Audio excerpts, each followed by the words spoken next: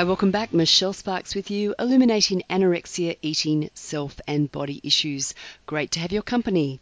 My guest today is Melinda Tankard-Reist, author, journalist and speaker with a passion to address the objectification of women, the sexualisation of girls and the pornification of culture, trafficking and violence against women.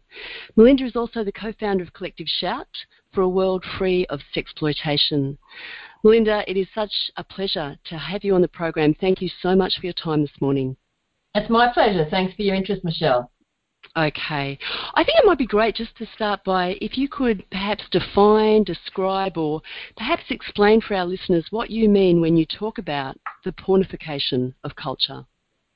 What I mean when I talk about the pornification of culture is the globalization and proliferation of hypersexualized messages everywhere, in media, in advertising, marketing, clothing, music, pop culture, where these pornified messages are bombarding especially our young people and giving them distorted ideas about their bodies, about relationships and about sexuality, and also, according to the global research, making our kids very unwell. Yes, anxiety. Yeah, I work in the eating disorder spaces, I think I might have mentioned, and Yes. I have no doubt that the increasing pornification of culture is having a huge impact here on the things that we are seeing.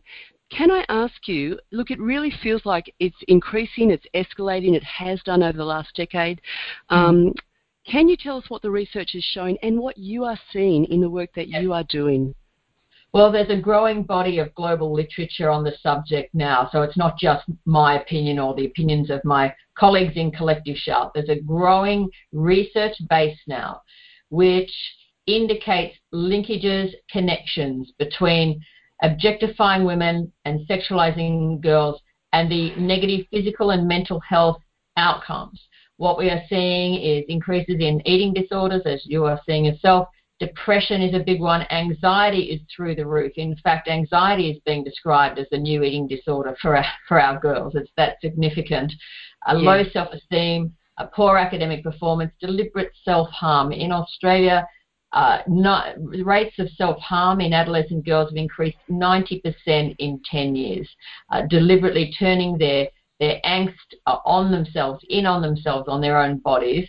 And these findings are consistent across the research studies, meta-analysis, etc. What we are seeing on the ground is all of those things.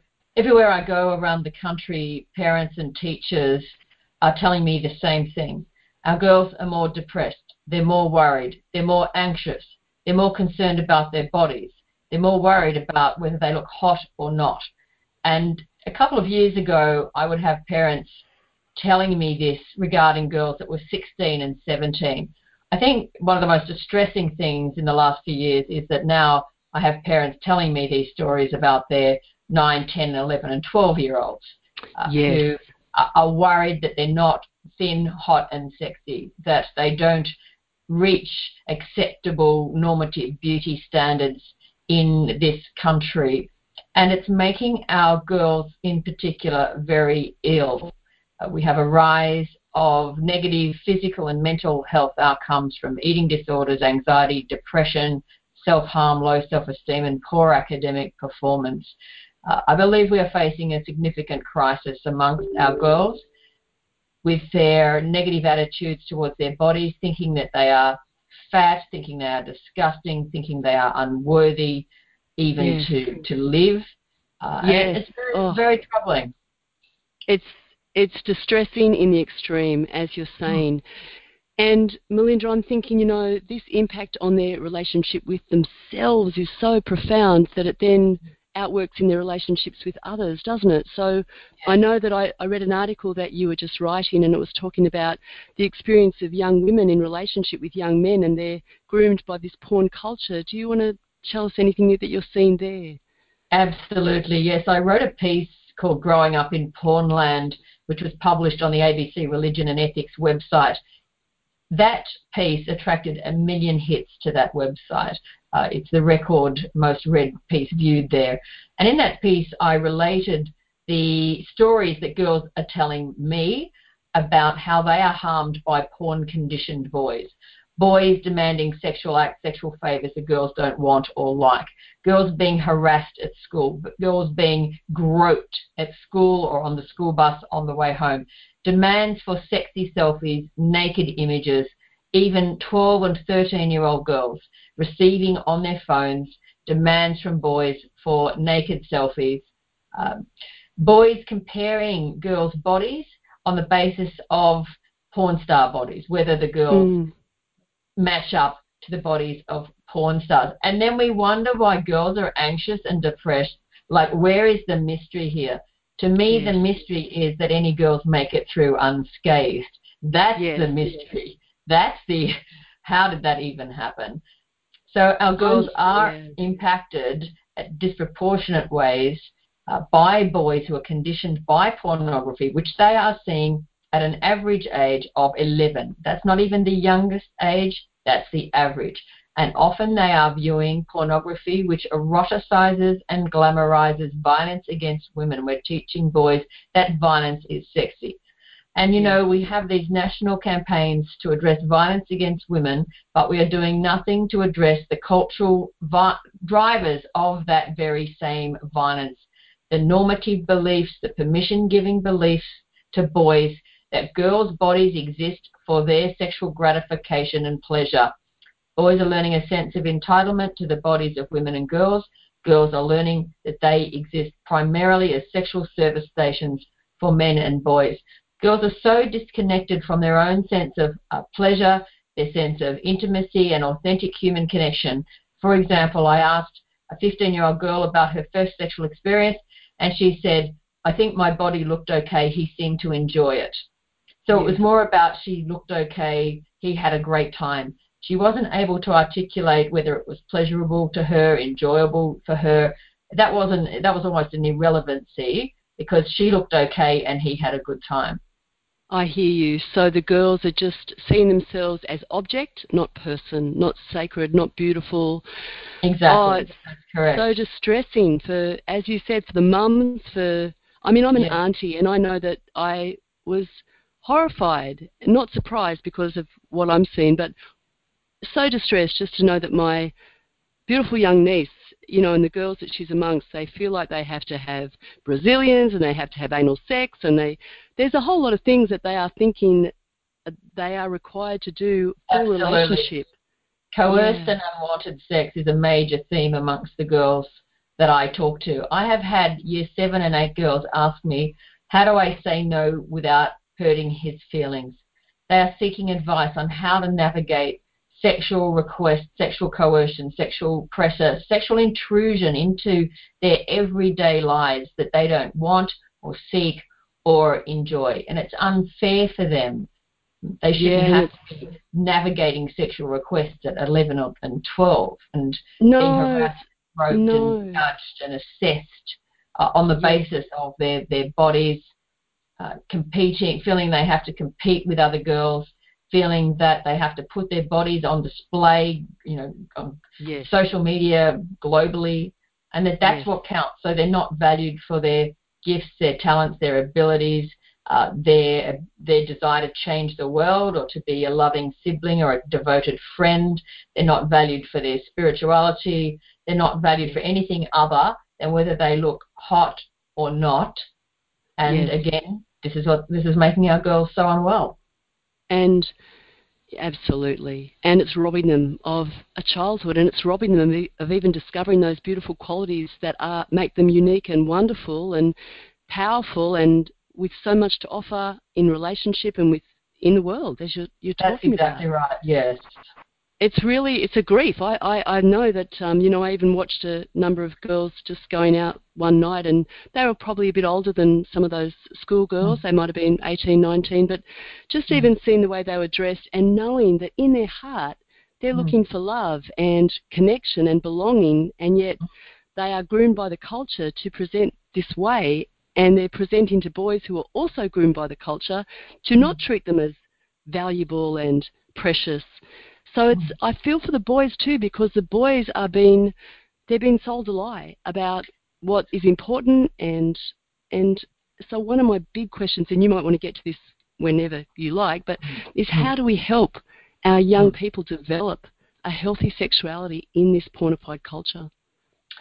Well, it's certainly a challenge. Myself, my colleagues, Collective Shout, and others that we work with are trying to do exactly that. We are trying to address the toxic messages of pornography that give our young people distorted ideas about their bodies, about relationships, about sexuality.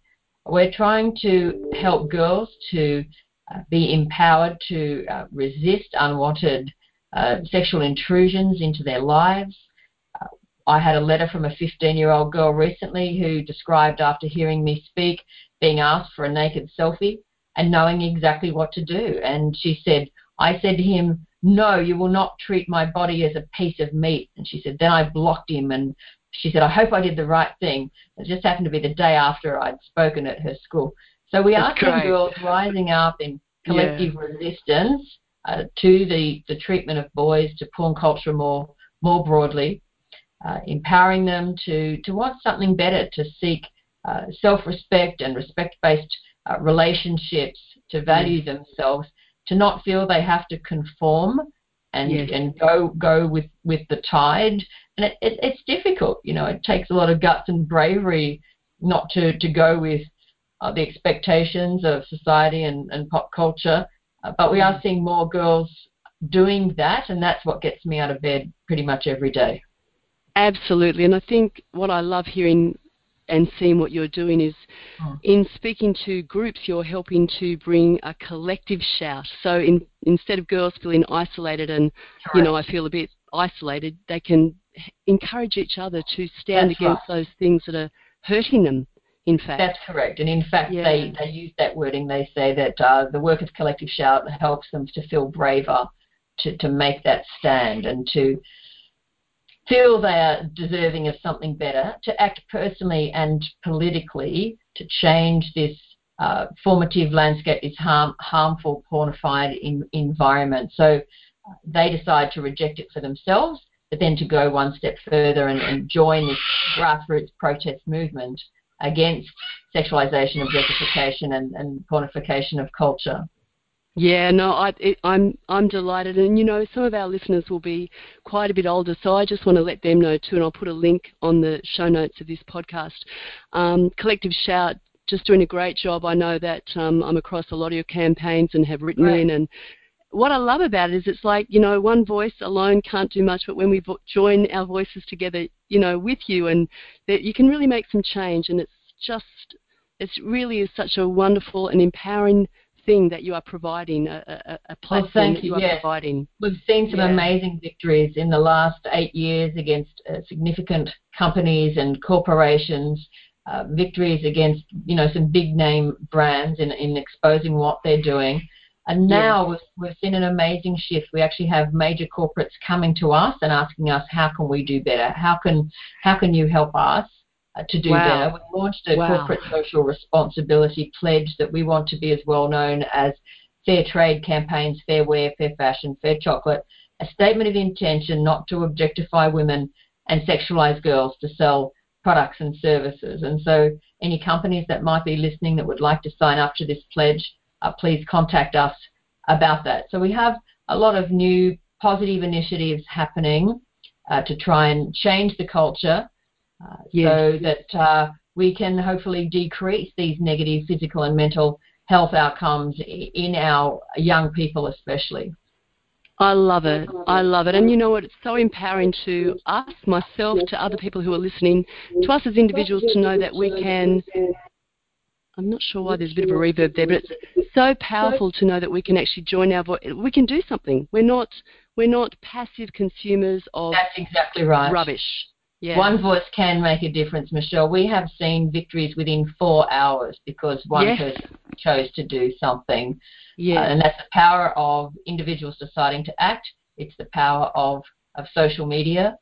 And, we help to equip and empower people to make a difference in their communities. We give them the skills to do that. And as a result, we can achieve even more victories together. It's wonderful.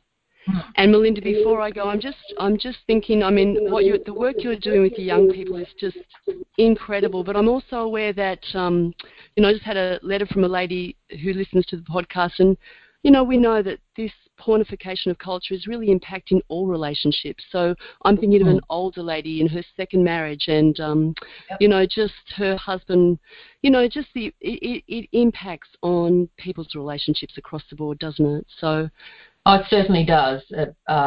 Pornography's influence is destroying relationships at every age, really. And so we need to see more men rising up and recognizing that they're being told a lie as well, and to not use it.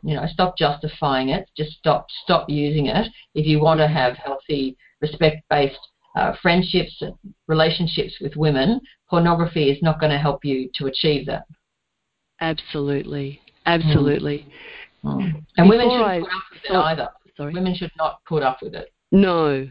And something I remember, you brought out a lady some years ago, Gail Dines, and I remember, sometimes when people start to just mess with what they think is soft porn, it can have a very slippery slope to harder and more, people can find themselves behaving in ways that they never anticipated when they first sort of got into that space. And that's absolutely true.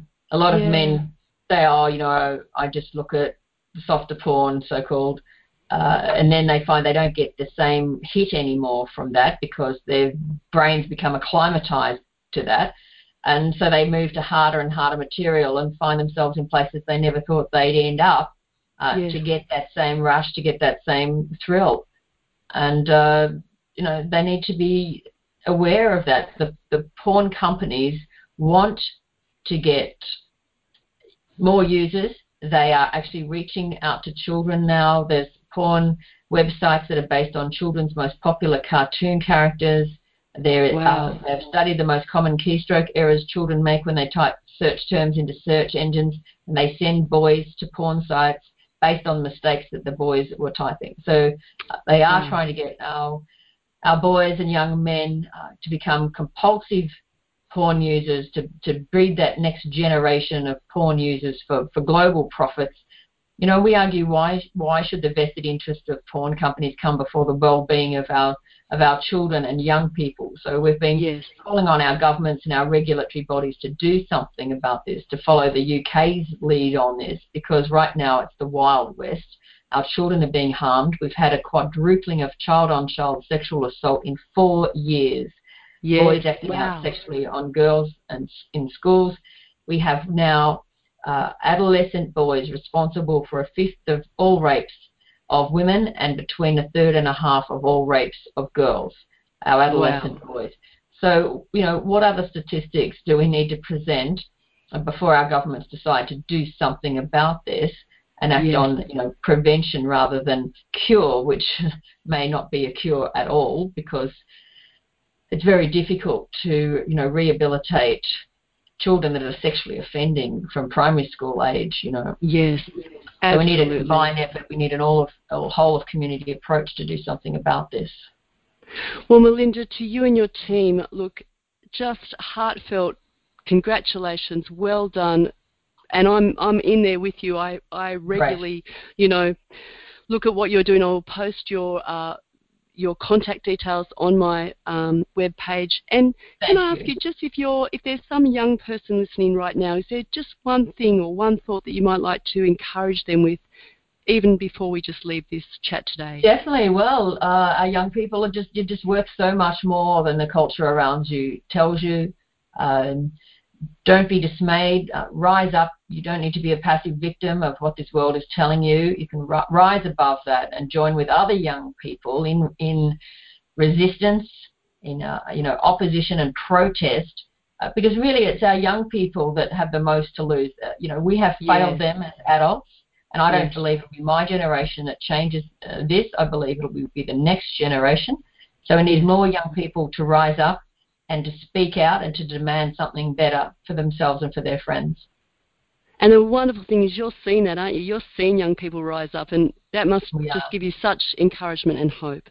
It really does give me great encouragement and great hope when young people contact me and say they're making other choices now, that they're resisting the toxic messages about their bodies, about relationships, about sexuality, that they're demanding something different, that they're joining a collective shout. And as I said, that just gets me out of bed every day. Well, Melinda Tankard-Reist, on behalf of myself and all the listeners, I just want to say thank you, well done, and we're with you. I'm with you, and go forth.